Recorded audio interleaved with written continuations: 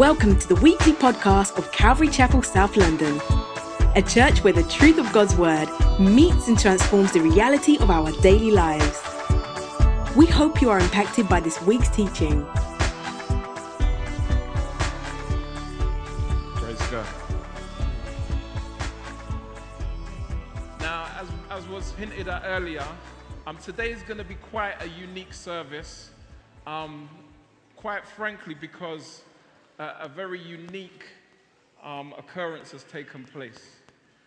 And it's right and proper that we take time to acknowledge the work of God among us.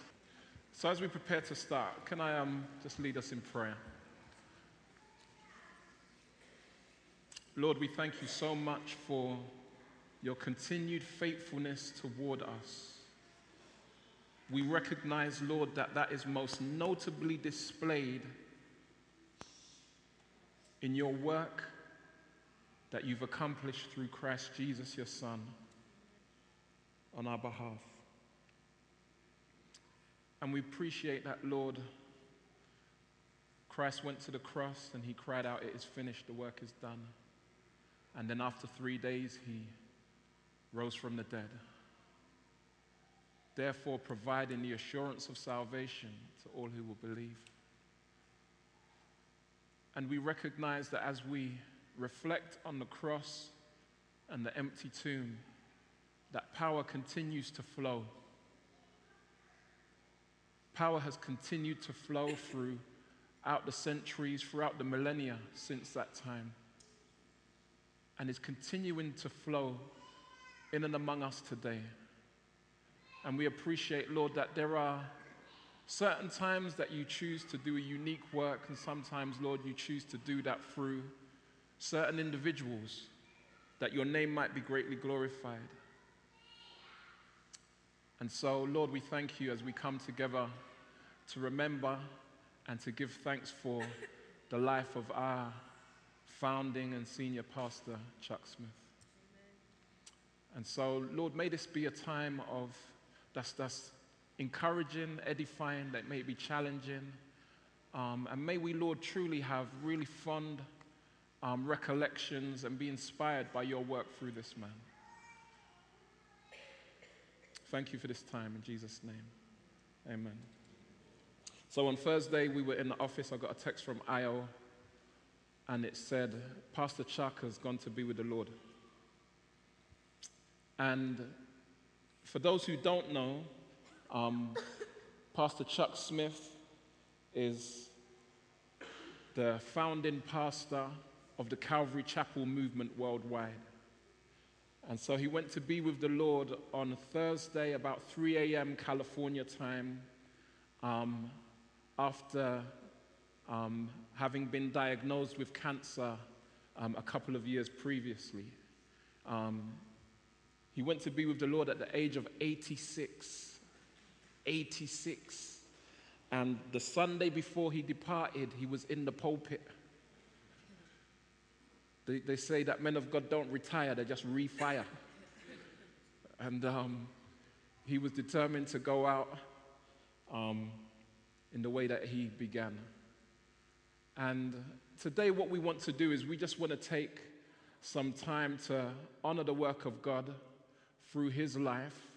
The fact that we are here today is because of God's work through his life. And we want to kind of give many of you an introduction to him. And for some of you, it will be a fond recollection.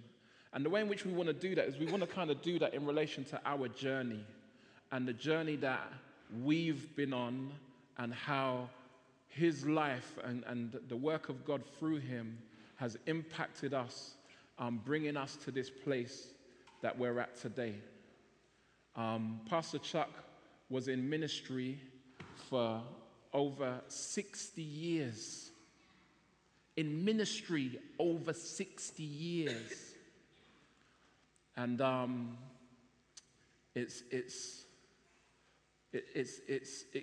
fruit of the ministry speaks for itself. So there are at least by estimates, 16 to 1700 Calvary Chapel churches around the world. 16 to 1700. And actually, this is from the fruit of someone who never set out to be a church planter. He never set out to be a church planter, and yet 16 to 1700 churches have been planted around the world. The Lord blessed the ministry to the extent that they were able to establish a radio network that broadcast across California and then across the USA. They had ministry to television. They established a publishing ministry called Word for Today, publishing volumes of books. And Pastor Chuck himself had written a number of books. And the work was truly impacting. But it started with humble beginnings. And the real turning point was when God used him as one of the central key individuals at what was known as the Jesus movement. What was known as the Jesus movement. And this was around the mid-60s. And basically the Jesus movement happened. You might as well say that it happened. God sovereignly done a work, and you had a multitude of hippies in the USA who were disillusioned. Vietnam had happened, and they were anti-establishment. US had, quote unquote, lost the war, and they had basically rebelled against society. And so they determined not to conform in any way to society norms. They wouldn't cut their hair. They wouldn't wear clean clothes. They would just do drugs. And it was literally sex, drugs, and rock and roll for the hippies. And it's during that era that actually Calvary Chapel began to explode, because God used Pastor Chuck to reach out to the hippies. And as we go through this journey, we're going to play you some clips, and you can hear from him and others speaking about the work of the ministry, and just learn a little insight as to how God worked, what God done, appreciating that we serve the same God. The God we serve is the same yesterday, today, and forever. Amen? So this first clip is Pastor Chuck speaking of his attitude toward the hippies during that Jesus movement time. My feeling was sort of, turned off. Dirty hippies kind of attitude towards them, and why don't you get a job and why don't you cut your hair kind of a attitude, and it was Kay really that had the real burden Can I start that for again? these young people. The one thing I can remember is just being fascinated by them, because we had 3 kids in high school, and I thought, why? My feeling was sort of, turned off. Dirty hippies kind of attitude towards them, and why don't you get a job and why don't you cut your hair kind of a attitude, and it was Kay really that had the real burden for these young people. The one thing I can remember is just being fascinated by them, because we had 3 kids in high school, and I thought, why are they dropping out right now? What's going on in their life? And I'd see them roaming the streets, or wherever I saw them, I would start crying. And we'd be with people and they'd go, oh, those dirty hippies, how can they, that, and I'd cry. And I used to beg Chuck to take me to Huntington Beach so we could just sit and watch the hippies. And I remember I started praying and saying, God, what's wrong? What's going on? What's wrong with their lives? And I felt the Lord said to me, they're empty. They need me. And so Pastor Chuck wasn't open to trying to reach the hippies. He called them dirty hippies, just like most people in the culture at the time. But it was his wife, Kay, who really carried a burden for these young people. And everyone knows that behind an impacted man is a very influential woman. And so we hear here. I began to catch the burden from her, and just beginning to pray for these kids, and seeking God for some way to cross this generation gap and to cross this establishment, anti-establishment gap. I mean, they were so far from us. How do you even start to communicate with them? And so through prayer, he began to really seek God as to how to reach out to these hippies. And what basically happened after that was thousands of them began to get saved. Literally, they were baptizing 500 at a time in the sea, where they were in Southern California. And this began to explode.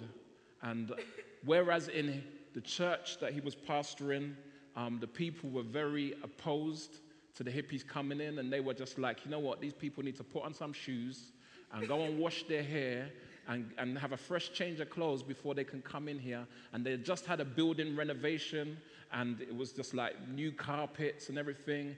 And they said they can't come in here with their dirty feet and sit on the floor and make the place untidy. And so Pastor Chuck was like, okay, I know what we'll do. We're concerned about the carpet. I'll tell you what we do. Let's tear out the carpet. Because they need to have a place to come to and to meet with the Lord and know Jesus. And so this is somebody commenting on the impact that the ministry had at that time.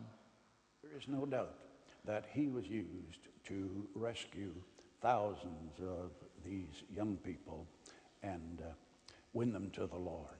When Chuck was confronted with this, he welcomed them with open arms. And so one brought another and others until several long pews in Chuck's church were filled with these young people from the beach area.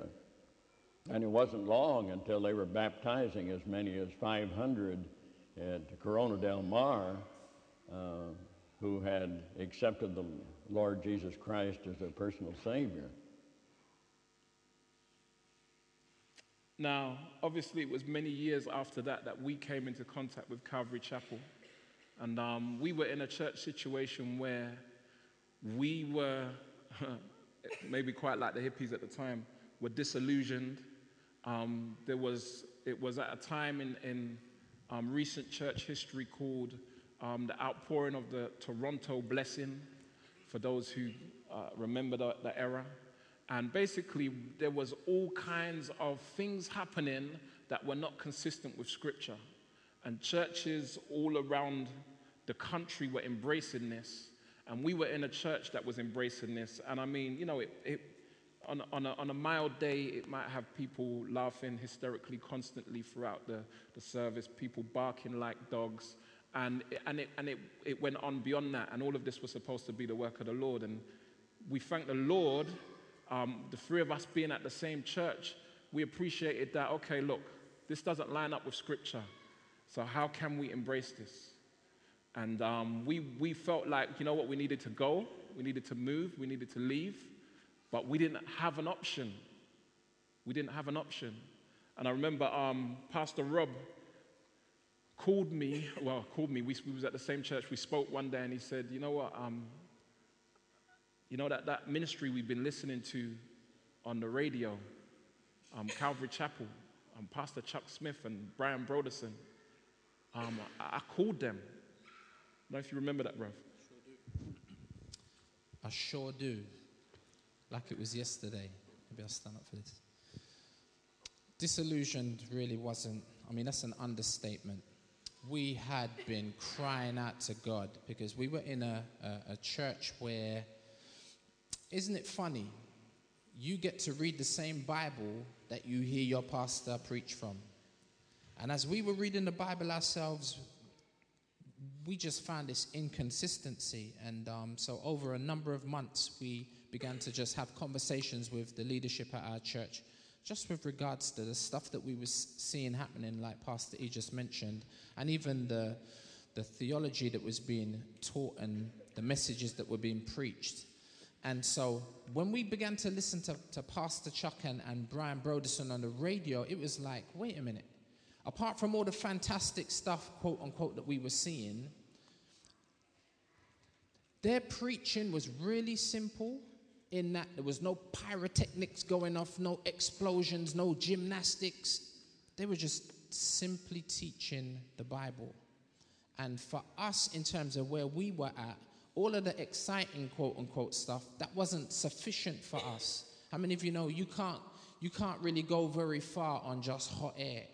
You know what I mean? And that's what it was, it seemed, at least from our point of view. So when we began to listen to Brian on the radio, and we're like, wait a minute, there's something different about this. Not just because of it was minus the hype, but also because the teaching style was different in that they never taught topically, like, well, this week we're going to talk about salvation, and next week we're going to talk about giving, and you know what I'm saying? It was like they weren't jumping like from here, there, and everywhere around the Bible. They'd sit down and settle and focus on one portion of text and teach verse by verse.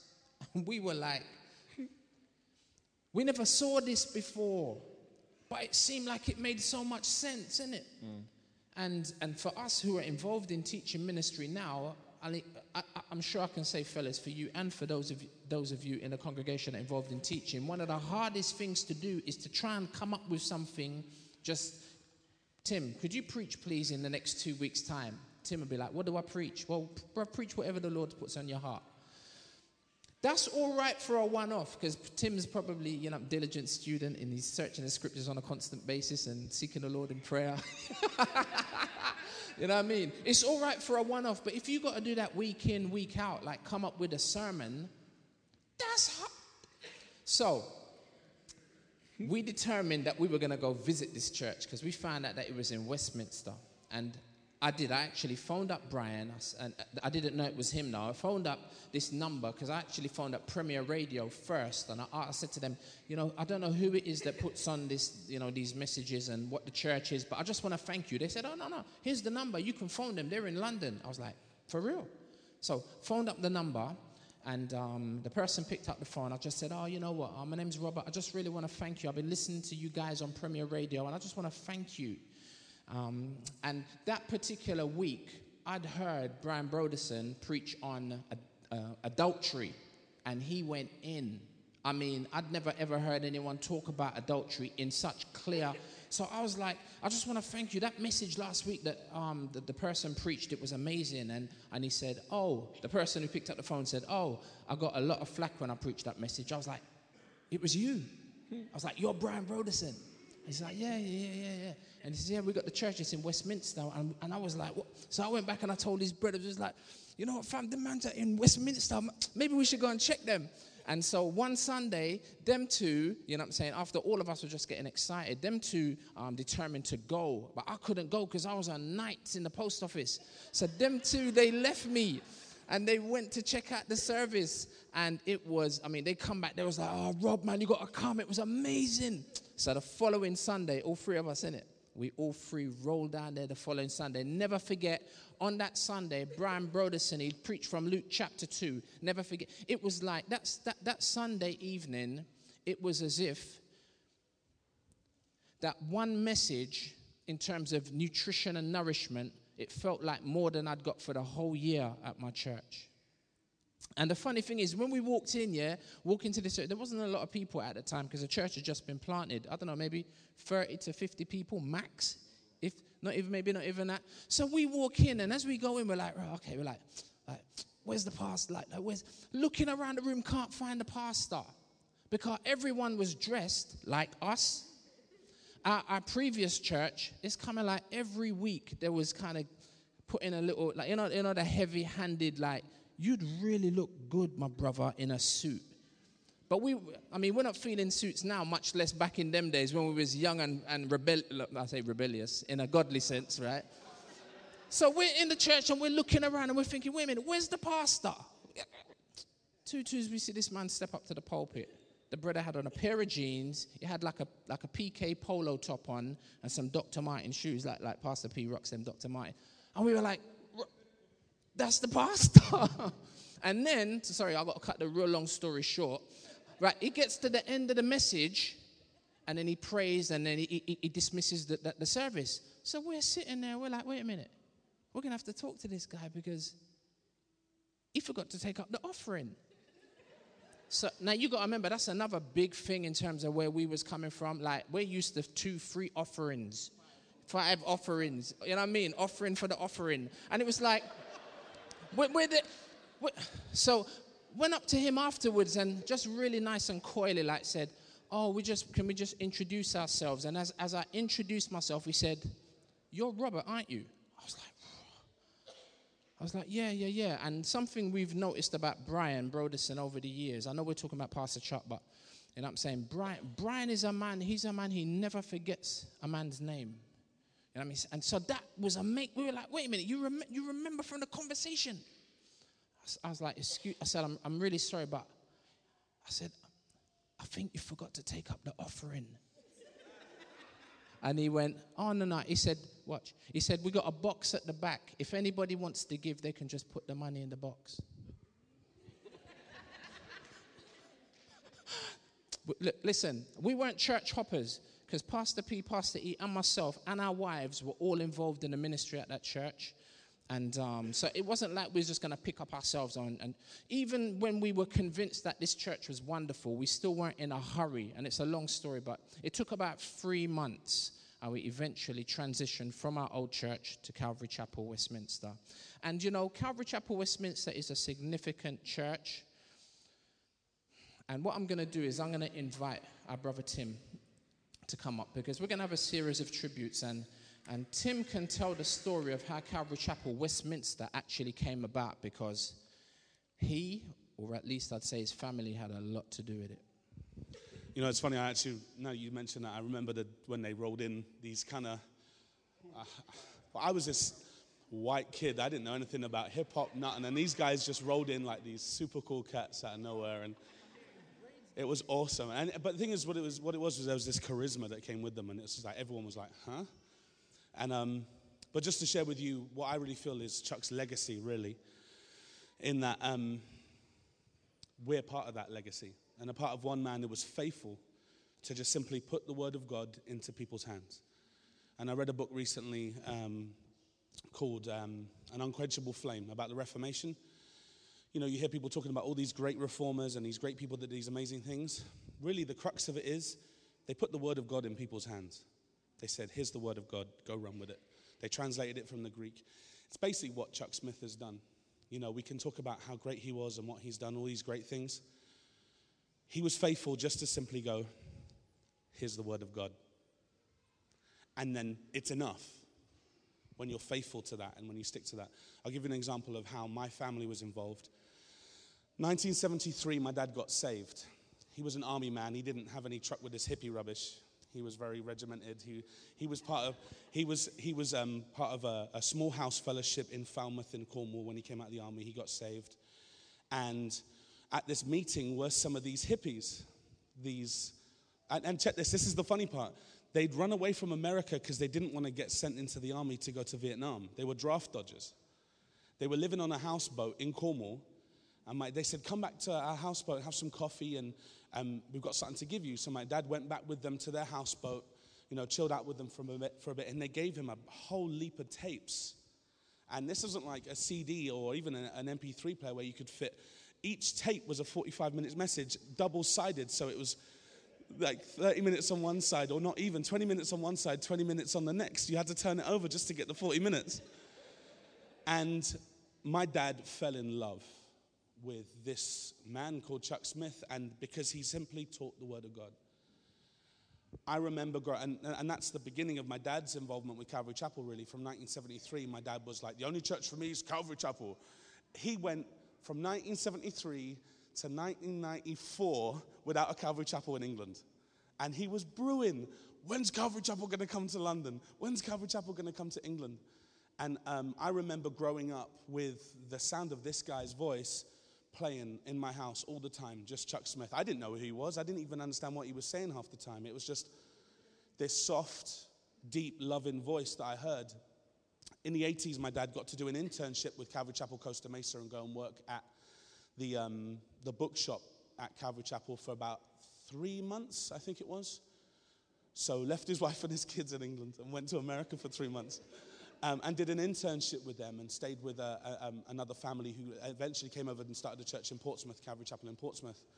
And I just remember just him coming back so encouraged and so blessed. And for years and years and years, my dad and my mum were praying for a Calvary Chapel to start up in London. And around 1994, they started hearing that this guy, Brian Broderson, was coming over. And what I found out later when I went to Bible college in Austria was in the 80s, Calvary Chapel was one of the only churches sending church planters out behind the Iron Curtain in Russia, in Hungary, in Ukraine. Nobody was going out there. And these guys were going and taking the word of God and putting it in people's hands, saying, here's the word of God. Jesus cares about you. Even in communist Russia, this was happening. And again, this is just simply from a man who's like, and some might think that he's not very dynamic. He's not very exciting, but he's faithful. And that faithfulness has changed many lives. Also, just to give you an idea in regards to the character of the man, because people see a man on the screen and like, oh, well, he's just like every other guy we see on TV. He's probably not that honest and he's probably not that humble. I got the opportunity to go to Bible college in California in 1998. I was 16 years old, and I was supposed to be meeting Brian Broderson's daughter, Kristen. She was supposed to pick us up from the airport and drive us 3 hours to Marietta, where the Bible college was. Me and Debbie, after an 11-hour flight, turned up at the airport, and then there's this old, bald guy standing there in a red sweater saying, hi, I'm Chuck Smith. I've come to help get you to Bible college. And he grabs my bags. Like, I'm 16, I'm supposed to be. He just grabs my bags, puts them on a trolley, takes us out to his car, and said, I'm going to take you guys to have the best burger you've ever had. And took us and bought us dinner at In-N-Out Burger, and it was amazing. Just this guy served us. Now, I knew who he was, but he didn't really know who we were, apart from we were friends of Brian and Cheryl and the kids and that from London. And he just took care of us. And I could give you a whole heap of stories like that of where this guy was just humble. He just loved to serve. For instance, you'd find him regularly. This is a story that's often told in the parking lot of the church, that when they were a smaller church, picking up cigarette butts in the car park. He didn't necessarily say, hey, go and do that. He could have, and he would have been within his right to do that. But he was just a servant. So just to encourage you, then, that's the heart of the man and the legacy of the man. So eventually that Calvary Chapel was started up. We met in Greycoat Hospital, Greycoat School at first with Brian Broderson. And my dad was like, this is the church for me. This is the church for me. That's it. Not going anywhere else. And my dad was finally, and I've never seen him submit to anybody before. No pastor my dad ever submitted to except for Brian Broderson and Chuck Smith. And it changed our family. It really did, because it brought us stability. The word of God was consistent. And yeah, that's pretty much my story and my part of it, and just to encourage you guys with that. Amen. Thank you, Tim. And Tim mentioned that, Pastor Chuck was not given to razzmatazz and so on. And I remember the first time I heard Pastor Chuck preach when he came to the church in London in Westminster. And I remember sitting down thinking, okay, so is this what all the hype's about? Because, I've been hearing him on the radio, and it's great you hear him on the radio, and you're in your house or wherever you are, and you're just listening, and you're doing whatever you're doing while you're listening. But, we came from an environment that many of you might be familiar with in your own experience, where, preaching was a sport. Like, it involved a lot of energy being expended. And so when Pastor Chuck just stood up to simply teach the Bible, it was like, to be honest, it was a bit of an anticlimax for me. I was like, is this it? Yeah? But I don't know, where's Brian? Is Brian there? Brian. Where are you? I remember Brian was there that night, and he has, Brian's got a memory, right? I was going to say like an elephant. I don't even know if it's true what they say about elephants' memories, but Brian don't forget nothing. And I know that you remember that evening, and there was a particular illustration as well that really, even now, I think, remains with you, innit? Do you want to start from that point? Or? Wherever you like, bruv, go on. Okay, good afternoon, everyone. When I first heard this week about Chuck passing, immediately my memory went back to the very first encounter I had with him, which Efrem just alluded to. And every time when they are preaching or I hear the word Chuck Smith, I always go back to that evening, which kind of still remains with me like it was just yesterday. And I was even talking to Calpurnia in a cafe today, and I was just saying to her how when I heard he passed away, I wasn't even saddened because I knew he had run the race and he had done what God had called him to do. Why I went there the first evening at the evening service because, as Efrem just said, we all went to the same church. I remember Mark McDonald, Neil Semester, and Efrem, Patrick, and Robert would go there. And then, as I said about the charismatic movement and the dodgy teaching we were hearing there, and things from, what's that guy's name again? Jacob Prasch was mentioning these guys who we kind of esteemed, like Benny Hinn, Copeland, all these kind of generals, and mentioned them. And we went and checked the scripts like the Bereans did. I found out, wow, these guys are off key, really. I remember going to Efrem's house one night after they were in the transition of moving to Calvary Chapel, Westminster, and sitting down with him and asking him, boy, what you're telling me, I've got to go and relearn everything again. I said, no, don't throw the baby out with the bathwater and things like that. So I came down this evening to Calvary Chapel, Westminster, and got introduced to Brian, said hi to him, and kind of kicked off because both our names are the same. And I remember sitting down and they were playing the songs, and I'm going to give some retrospective because there was a gentleman sitting in front of me who I now know him as Chuck Smith, but it was after the evening and the months and the weeks and the years going back to it that really stood out to me. There was a gentleman there sitting down before the service started. I was right behind him. People were coming and saying hello to him, and he just looked like any other person to me, wearing the same clothes like you said earlier on, Robert. Just you couldn't distinguish him from anybody. Remember the scripture of Jesus he was just like everybody else, the way he wore his clothes. And then, like Robert said, there was no offering, which I was scratching my head. What's going on here? Why don't you take up an offering and try to empty our bank accounts and things like that, And then when Chuck was introduced, this person right in front of me just stood up. I went, huh? Who's this guy? And then walked up without a special suit, no Rolex watch or shiny suit or shoes. And I think you've already heard his voice. He's got this distinctive voice and this commanding voice, distinguished voice, which kind of resonates with you. And his message was just so simple that night. I remember the message, like Efrem said, a memory like this. But he was basically talking about Bible prophecy, and it kind of opened my eyes to how simple the gospel, God's word, who God is, can be. And he was giving us illustrations of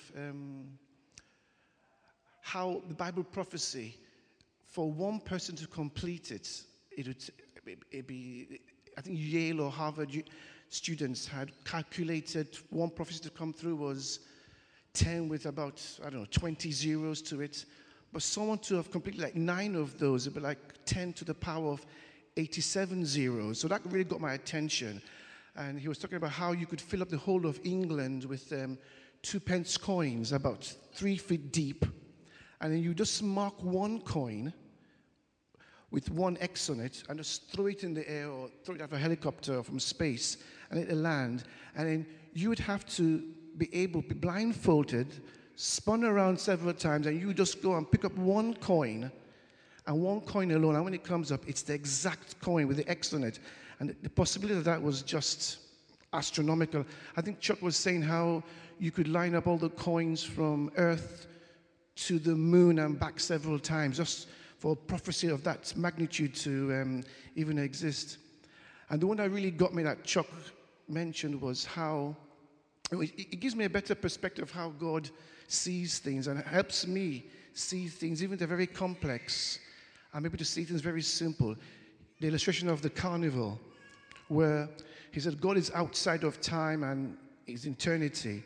And how we look at things is more linear, where if you're at a carnival and there's a float coming round and it starts at blah, blah, blah time. By the time it gets to you and it disappears from your view, and it goes round. But God sees the whole carnival, the beginning of the procession, when the float just began, and he sees it at the very end at the same time, and he's without time, and he can see things from the beginning to the end in a glimpse. And wow, so that simple teaching has always resonated with me, and just makes the complexity of Scripture and the Bible, or how God sees things, kind of more simplified for me, if I can say that, if you know what I mean. But that's one of my fondest memory. And then, like I said, going back to what Chuck, how he presented himself, no shiny clothes, I always look back and I said, look, he was a general, field marshal in God's army, and he was a true leader. You know, they say a leader is someone who is like an apple tree or an orange tree. A leader never goes around and says, look, I'm an apple tree, I'm an orange tree. You just see that this person has got the fruits of a leader. So an apple tree will have apples, or an orange tree. So you can just distinguish that, being told, oh, this person's blah, blah, blah. And when I look back at Chuck, I can see that leadership quality he's had. And, you know, just the simplicity of him, and just, wow, you know. Anyway, amen. Thank you, Rev. Thank you, Rev. And so even some of the things that you come to experience with regards to our commitments and the values that we hold as Calvary Chapel South London, they're not by accident. And even in terms of the Calvary Chapel movement and the ministry that God led Pastor Chuck to have, these things were not by accident at all, but very intentional. And I just wanted to ask Pastor P if he'd just share some of his recollections of when we first encountered Calvary Chapel, and just some of the dynamics that we experienced that were different to what we were used to. Amen. Good afternoon, everyone. I suppose Calvary Chapel was very, very different to what we had experienced in the past. And I think Pastor Rob has already said that. And personally, I think that when I sort of had an encounter with Calvary Chapel, it was a very interesting stage of my walk with the Lord, because I very much was in love with Jesus, but wasn't so much in love with church. I wasn't so much in the things we actually did in church. And so to have an experience with Calvary Chapel and just the way they made church seem to make sense again was very, very refreshing and very encouraging. Because, again, at that point, I could have quite easily have stopped going to church and carried on playing football on a Sunday. That was kind of like where I was at. But the Lord, in His goodness, you know, shut that door and just provided Calvary Chapel to just be an oasis, really. And just the simple way that they approach God's word. And again, I think I was at a point in my life where it was like you could have the most beautiful worship, and it was like have the most beautiful worship, and you could have the most brilliant experience in the Spirit. You can have that. But I was like, give me the word. Give me the word. I just want to know God's word. I would forego wonderful worship. I will forego all those seemingly experiences in the Spirit. Give me the word of God. And that's what they focused on. You know, without the razzmatazz, it was bringing the stability, bringing you back to God's word, and approaching it in a way where, as an individual and corporately, we could all go through the word of God at the same pace. We could all start off at John 1:1 and then carry all the way through the Gospel of John and get an understanding of why was this book written? What was the purpose of it? And what application does it have for my life then it was in the 90s, and now we're in 2013. We are here, yeah? Yeah. And so, and that still resonates with me now. You know, going through God's word in a simple way so that it makes sense. You know, and Calvary Chapel, you know, provided the foundation for that. It still provides the foundation for that. It's not the best group of churches in the world. It's not the worst, do you know what I mean? But it provides a good foundation, good stability for that. So as far as the Calvary Chapel movement is concerned, that's the fond memories I had of it and still have of it.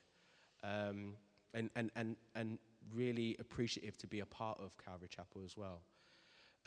Pastor Chuck, we were fortunate to meet him a few times. And you always got a warm feel. If you was in conversation with him, you know, there was nothing condescending or anything. You know, he treated you as an equal, on a level. It was just lovely. And you just think to yourself, well, you're the leader of this great movement. You don't have to give me the time of day, but you do. You choose to. And it was just really, really, I don't know how to express it really. It was humbling to be in his presence and to know that he was so accommodating. And that's, you know, at the end of the day, that's the work of God in his life. I mean, I don't want us to be here elevating this guy to something he doesn't need to be elevated to, but the work of the Lord through his life, you know, has been far-reaching, which is just is amazing. But just to think of him himself, in the book of Corinthians, it says something to the effect of that you may have 10,000 instructors, but you don't have many fathers. And that's very much how he was. He was a father. He was a father to all those hippies who came to him at a time of need and then became leaders in their own rights of churches, big, massive churches now with thousands of people. And he was a father to them, and then he's a father to us, and we're sort of like far removed from that. But it's knowing that we would encounter so many different people through our walk, through our journey in life, and some will give us good instruction, but not many will come alongside as a father. Not many will come and say, look, I'm going to be to you as a father. And that's what we see through the life of Pastor Chuck, that fatherly aspect. And it's such an important aspect as well, because we know that the Old Testament, it ends with the book of Malachi. And again, it refers to the fact that God is going to return the hearts of the fathers to the children. You know, and there's that fatherly aspect which is needed. We see it in our own environments now, in the society today, how we have young people who don't really have strong father figures, and so they're left up to their own devices. And so just to try to make a parallel between the two, you see how Pastor Chuck was a father to many.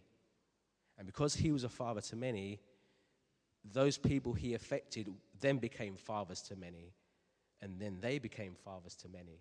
And that's what we need to do as well. We need to replicate that somehow within our own environments so that we could be fathers to the young ones around us, to people who have gifts and talents, so that, you know, this is our Jerusalem, and we need to send people out into Judea and then Samaria and then up, and we need to be fathers to these people, to you, to some of you. And so they're the fond memories I have of Pastor Chuck. They're the fond memories I have of Calvary Chapel as a movement. And, you know, I just pray that his legacy will just continue. I pray that, you know, the things which are really, really good about the church become even better. The things that are not so good improve. I pray that, you know, something perhaps which we haven't really experienced so much in our 10 years of being leaders of a Calvary Chapel is the actual move of the Spirit. I mean, some people could come into a Calvary Chapel church and think they don't believe in the gifts.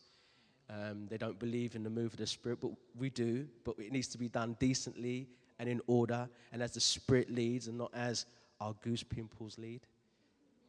You know, it's meant to be done as the Lord leads and as the Lord wills. And so just to be open, because I think that, I speak from my own experience, is that because you don't want to get it wrong, you don't really avail yourself. You don't open yourself up to how the Lord may want to move. We all used to pray in tongues back in the day. I still do, in private. So do I. You do? I do. Praise God. In private. Anybody else? Get me some energy. All right. Anybody ever prayed for the interpretation of tongues? Can I get a witness? Anyone? I don't see so many hands. Brian's at the back. It's on you, Brian. We're going to pray for you for the interpretation. You see, but you see, we all pretty much could testify that at some point in our walk we prayed in tongues. But we know that the scripture says that, you know, there should be, if we're going to come together in a group like this and pray in tongues, there should be interpretation. But I've never really met too many people who actually say, you know, I actually intently pray for the interpretation of tongues. And we need that. Because if we don't have that within the body, we're missing out on something. You know, and I believe those gifts are amongst us. I don't believe the Lord will call so many people together and not give us the gifts which we need. Amen. And so then it becomes a matter of, well, are you as an individual exercising that gift which the Lord has given you? That's a good challenge today, isn't it? That's a good challenge. Well, it's a good challenge for, you know, this tribute and memorial of Pastor Chuck. Amen? Amen. Amen. Thank you, Pastor P. And I think that for us, when we first came to Calvary, we were confused because we saw a contradiction in so many ways. A church that was Bible, all about the Bible, and yet culturally was really open. I mean, what was for the hippies then became for the homies in our time, and there was still that openness. There was a sense of, you know, okay, we have a commitment to the gifts, but having a commitment to the gifts in a balanced sense. We don't overemphasize money. One of those sayings that they call a Chuckism, where God guides, He provides. And you know, Pastor Chuck talks about the fact that look, to minister means to serve. And so if you're a servant, you're giving. You're not supposed to be there taking. And so these are core values that we definitely appreciated and have taken to heart as we've gone on in ministry. And just in particular with regards to the work of the Spirit, you know, one of the verses, there are a few cornerstone verses that you knew that were touchstones for Pastor Chuck. And one of them was Zechariah 4:6. And it says, not by might nor by power, but by the Spirit of the Lord. And then when people were trying to work out, like, how have you got, like, 30,000 people coming each week to Calvary Chapel Costa Mesa with, like, 4 services and people sitting outside watching on screens? I mean, it's California, right? They can do that. Watching on screens and whatever, and all these hippies getting saved and so on. He had no formula for them apart from we rely on and depend on the Holy Spirit of God. And so in tribute to Pastor Chuck, I actually was going to share on that verse. And actually, this morning, we were fine-tuning things, and Bertram sent a text. Look, here's a message of Pastor Chuck. And the title of the message, let me show you. And this was recorded when a year after he had been diagnosed with cancer. And the title of the message is When Life is Overwhelming. And this was recorded just over a year ago. And as I began to watch the message, it was on that verse. I mean, none of us realized. And it speaks for itself. And so we're going to have a little break with tradition, and we're going to give opportunity to be exposed to the ministry of the word as God used Pastor Chuck to share this message. And at a time when he himself is ailing, and we see the faithfulness and the consistency of the man, even in his ill health, declaring the word of God. It's a short message, at least by our standards, that you'll be relieved to know. And so let's hear the word of the Lord. He opens us in prayer. And so you can turn to Zechariah chapter 4, verse 6. Let's pray. Father, we pray that you'll help us this day, that we might behold your glory, and that there might be that work of your Holy Spirit in our lives, changing us, Lord, from glory to glory, even into your same image. Bless now, Lord, the study of your word. Open our hearts, speak to us, and Lord, just let it minister to us. In Jesus' name we pray. Amen. You may be seated.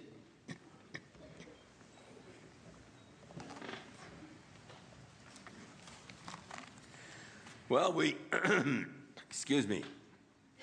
We're getting into the book of Zechariah this week, and we'll take the first 7 chapters tonight, and next week the next 7 chapters, and then the book of Malachi, and we have completed the Old Testament, and we start off in the New Testament the following week. So just about ready to finish up on the Old Testament. Been a great journey, but we're looking forward to getting into the New Testament and the exciting truths of the New Testament. This morning, we'd like to look at the 4th chapter of Zechariah, verse 6, where we read, "And then he answered and spake unto me, saying, This is the word of the Lord to Zerubbabel, saying, Not by might, nor by power, but by my Spirit, saith the Lord of hosts. Who art thou, O great mountain? Before Zerubbabel thou shalt become a plain, and he shall bring forth in the headstone thereof with shoutings, crying, Grace, grace unto it." Have you ever been working on a project and you got to the place where you thought, well, there's no use even trying anymore. It's just too big. The task is too great. I can never do it. Have you ever felt overwhelmed by your circumstances and felt that you couldn't take one more step, that you might as well just give up and quit? Have you ever felt just like giving up? If you have, then you understand the feelings of Zerubbabel in our text today. He was discouraged. He was ready to give up. He had returned from Babylon with other Jewish people from their captivity, and they had high hopes. The people were in high spirits. They were looking forward to getting back to Jerusalem. They had heard of the beauty of the city of Jerusalem. They had heard of the temple and all, and they were anxious to see Jerusalem. And they weren't really prepared for what they found when they came to Jerusalem, because the destruction by the Babylonian army was so complete. The city was nothing but rubble, piles of rubble. And so the magnificent temple was just completely destroyed. And the devastation was just unbelievable. The people of the neighboring villages have pillaged the city, and the people just, their hearts sank when they saw the condition, and their dreams were sort of shattered. And just because of the reality of what they were looking at. Have you ever worked all day very hard, and at the end of the day, you couldn't see any visible results of your labor? It seems like you made no headway. But think of after working months, and again, having that feeling that you can't even see what you've done in these many months. The pile of rubble still looks as big as it did when you first started to move it. And if you can catch this, you're catching the mindset of the people. They were discouraged. They were ready to give up. The people had become so demoralized that they'd given up the project of rebuilding the temple, and they started working on their own houses and left the temple just to go. The book of Haggai was written at this same time that Zechariah was writing his book. There's only about 2 months difference between the writing of the two books. And Haggai was calling on the people to not give up and to get back to work on the house of God. And he pointed out that God's blessings were lacking because they were letting the house of God go desolate while they were just tending to their own personal houses. We need to remember that the most important relationship in our lives is the vertical relationship, our relationship with God. If this is right, then the horizontal relationships will be right. But until this is right, our whole life will always be out of kilter.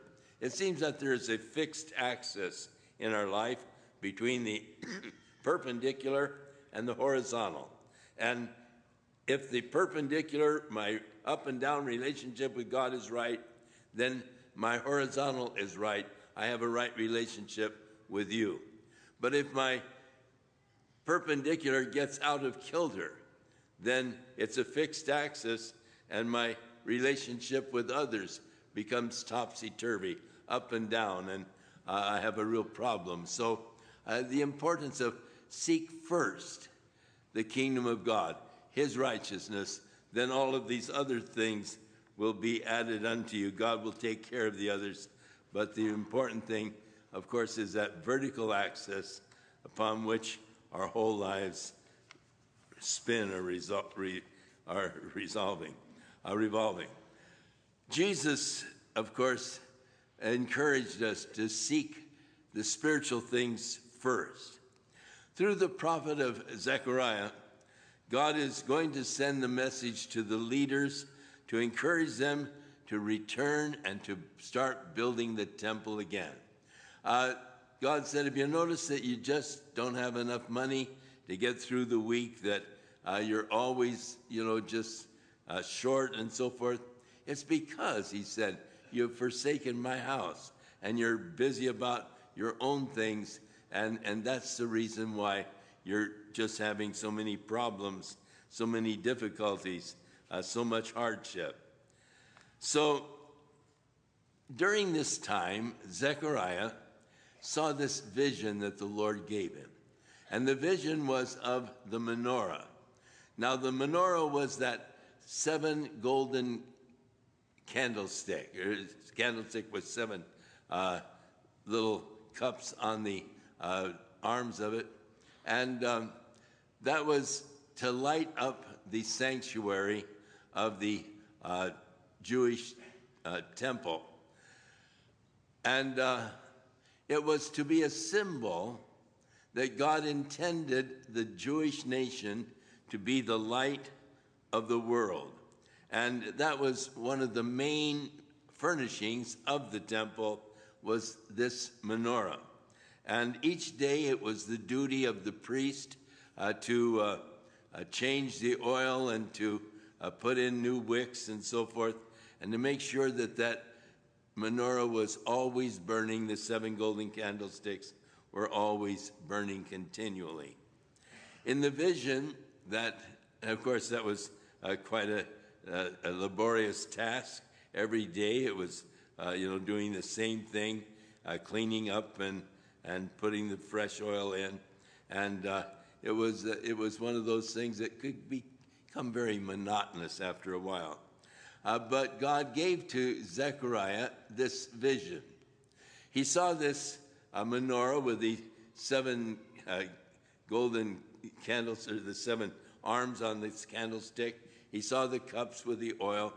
But then he saw on either side of this menorah, there were olive trees.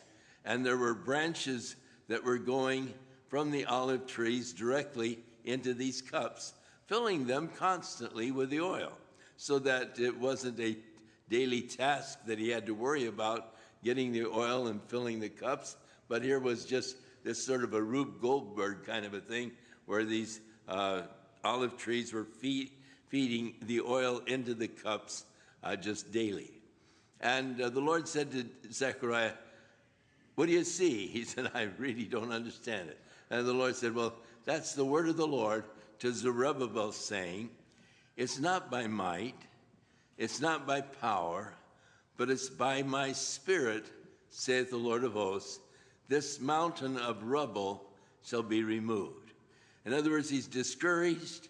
It looks like they're not getting anywhere in the removing of the rubble, but the Lord is giving words of encouragement, not by might, nor by power, but by my Spirit, saith the Lord of hosts.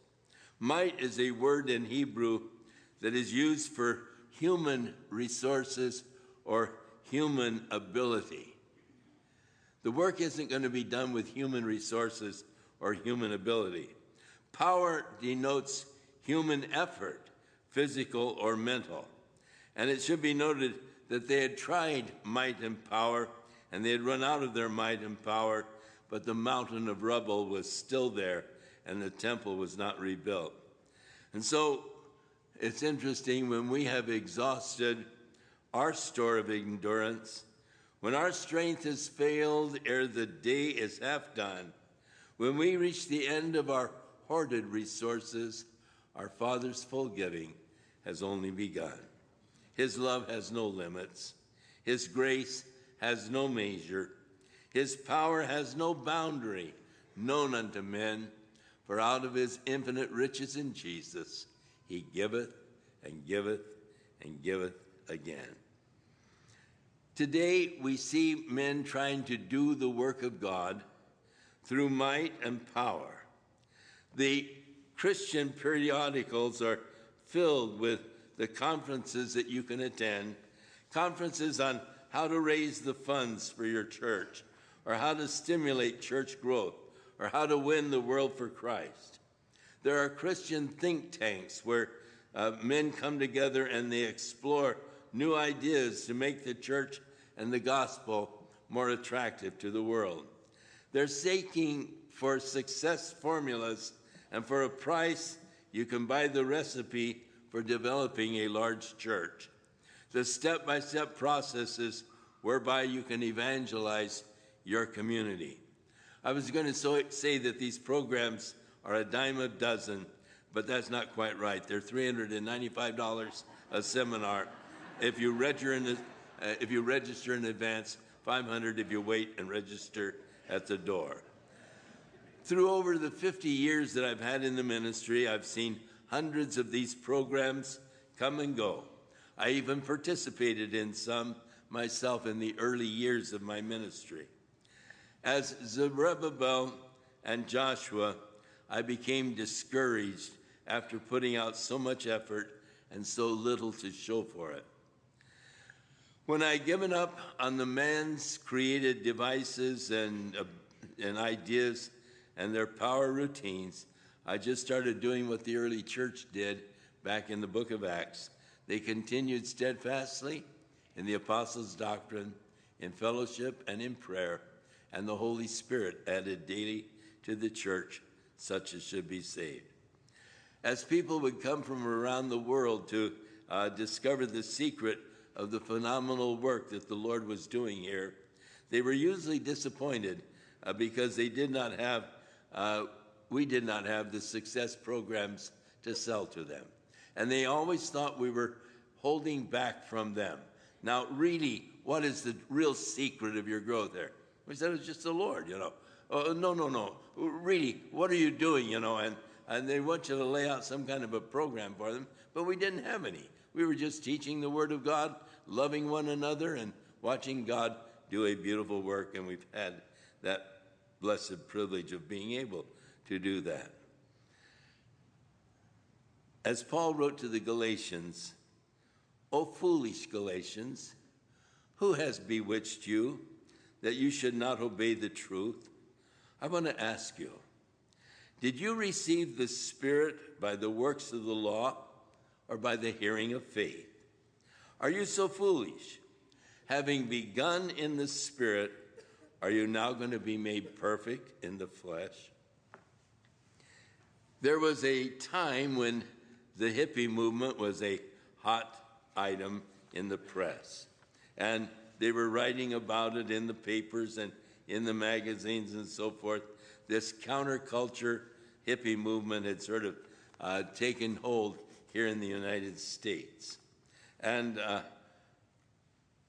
I was reading an article in the Time magazine about these 65 hippies down there at Black's Beach in San Diego who stripped to the bare and went swimming in the nude there in the bay at San Diego. And I thought, is that all that the magazine has to report on? 65 kids, swimming in the nude down in Black's Beach at San Diego.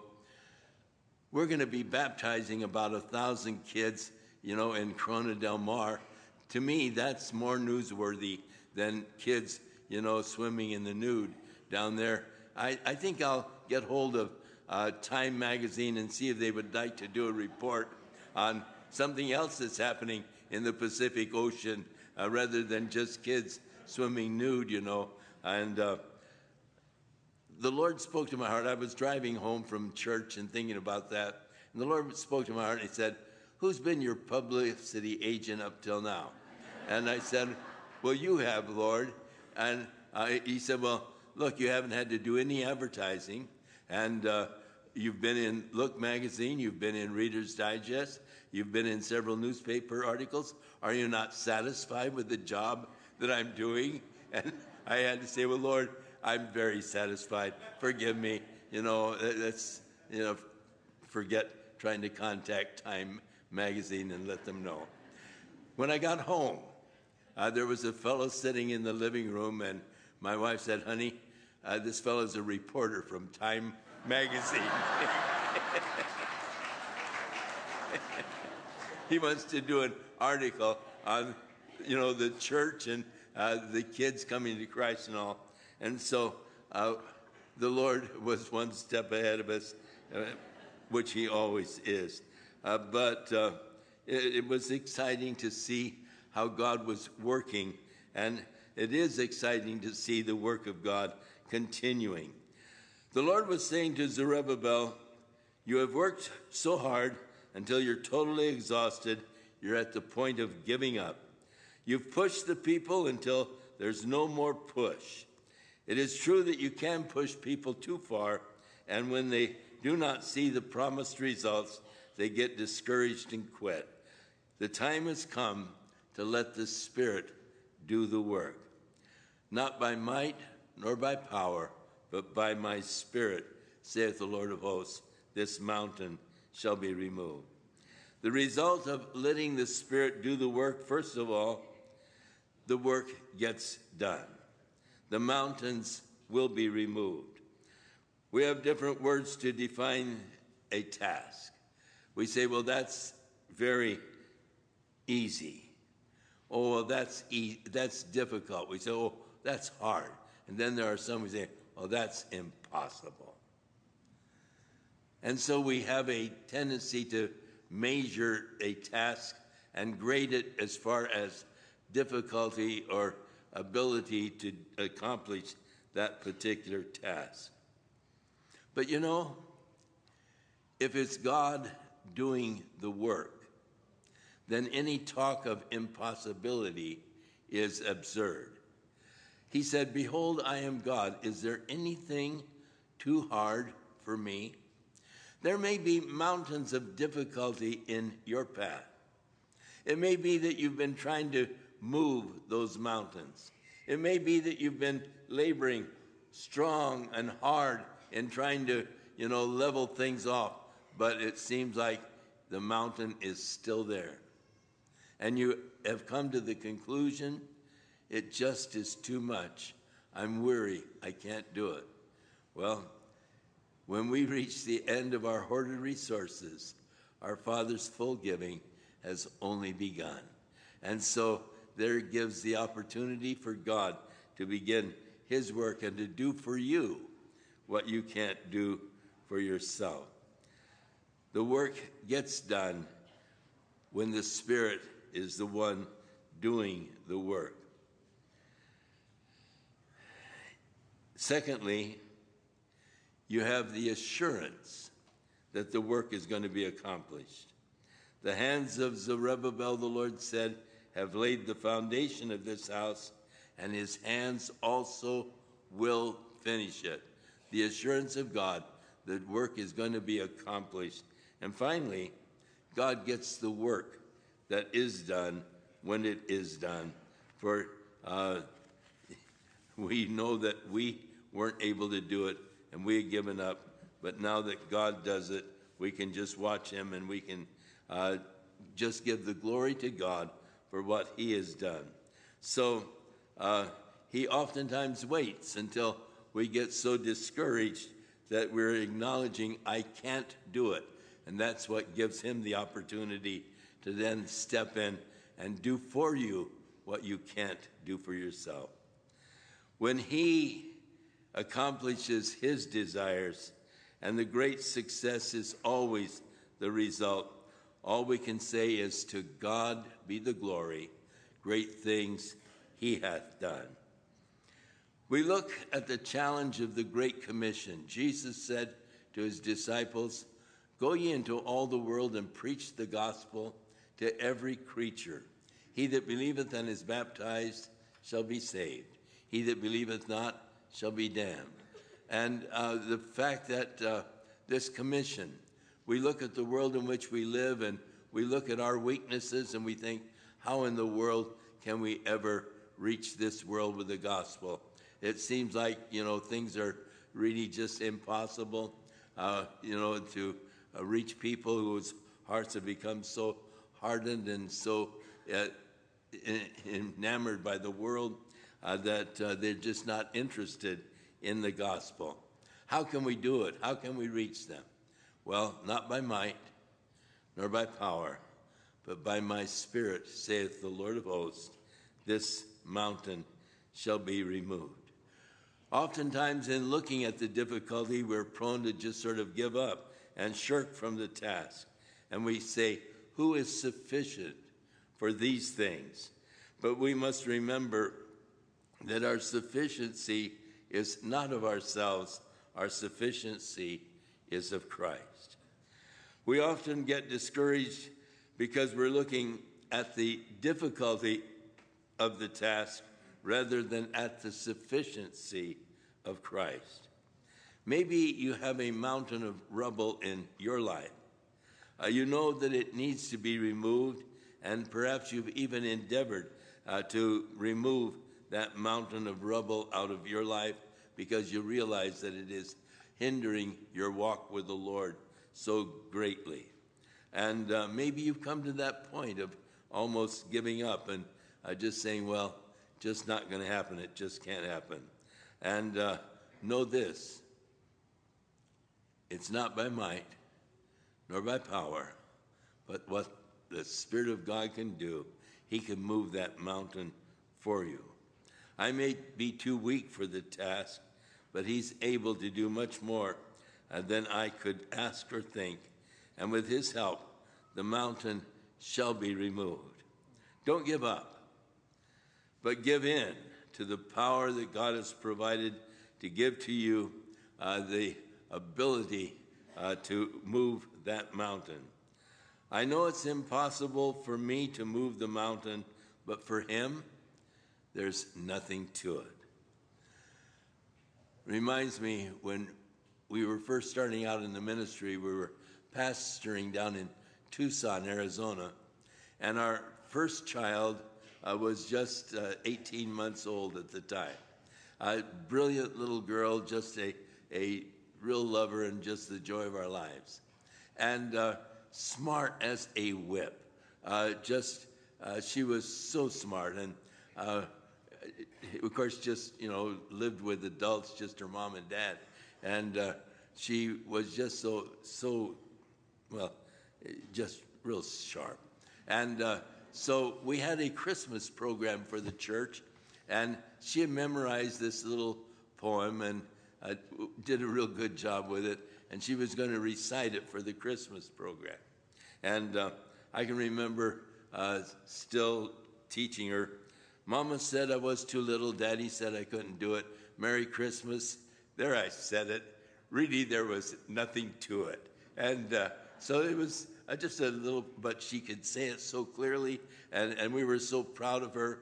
And so when she, she was a little hesitant of doing it, but I said, honey, I'll buy you that new doll for Christmas if you'll, say your poem, because I was so proud of her, being able to say it so clearly, and just she was so little, it was just really remarkable. And I was just wanting to sort of show off my little daughter. And she got up in front of the people, and I looked down, and her little lip was quivering, and she looked up at me, and she said, I don't want a doll. And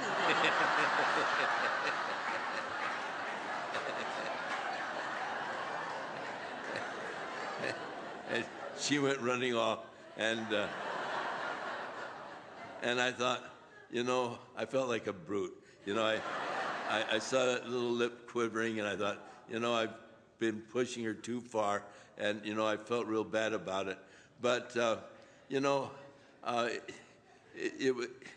well, just one of those moments that you sort of rue afterwards. The mountains, they're too big for us. We can't move them, but he can. And it's not by might nor by power, but by his Spirit, saith the Lord of hosts. So let's just let him move the mountains for us. And he will, if you will just allow him to do it.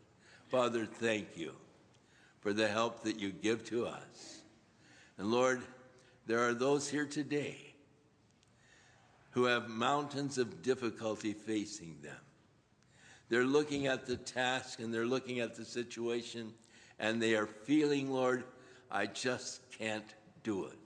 I don't have the energy. I don't have the ability. I don't even have the desire. It's just too much. But Lord, I pray that you'll help them to realize that you are able to do exceeding abundantly above all that we could ask or think. And it isn't by our might or by our power, but Lord, it is by your Spirit the mountain shall be removed. And so, Lord, help us that we'll be able to turn over our mountains of difficulties to you, to allow you to do for us what we cannot do for ourselves. We ask this, Father, in Jesus' name. Amen. Shall we stand?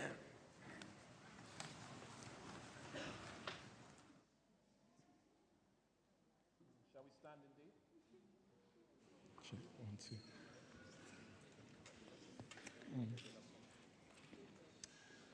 Check. Not by might nor by power, but by my Spirit, says the Lord. I'm going to ask Tim to come up. And may we be encouraged. At the end of 2 Timothy, Paul wrote to Timothy and he said, I've fought the good fight and I've finished the course. And we know it's rare in our lifetime to see God work such faithfulness in people's lives. We're so used to hearing all kinds of scandals and drama in the lives of people in ministry. And at the age of 86, 60 years, he wasn't Jesus. And, there were things that we differed on. And yet, we thank the Lord for the way in which he's used him. And it's a tremendous encouragement because it's a testimony of grace. A testimony of grace. The grace of God that consumes our weaknesses by the power of his Spirit and gets the job done. And, the testimony of Pastor Chuck is the testimony of someone who was surrendered to the Lord.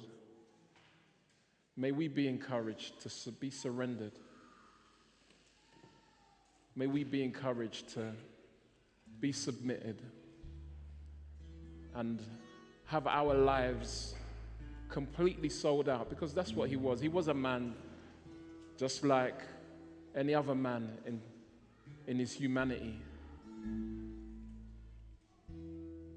but it was his submission to the Spirit of the Lord, his submission to Christ Jesus as Lord, that caused God to use him in such a unique way. True general of the faith. Lord, we thank you so much for the work that you've done in and through Pastor Chuck Smith. We thank you, Lord, for the fact that we are part of that legacy, that we are part of the fruit of his labor, and that to us the baton has been handed to continue running the race, that we would continue to fight the good fight, that we would be inspired by your use of him, and that we would recognize that we also are candidates who are able to be used by you, Lord, in whichever way you would choose. We pray for his family, Lord, his children, for his many grandchildren, Lord. We pray for the ministry of Calvary Chapel and its continuance, Lord, in the way that you would have it to continue forward. We thank you, Lord God, because you are faithful. As we remember your work in and through his life, we say thank you, Lord. In Jesus' name, amen.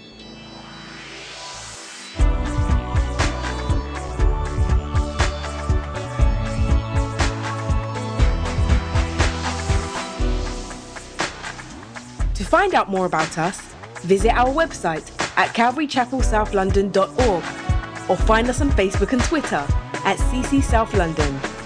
Join us next time for more of God's truth to transform your reality.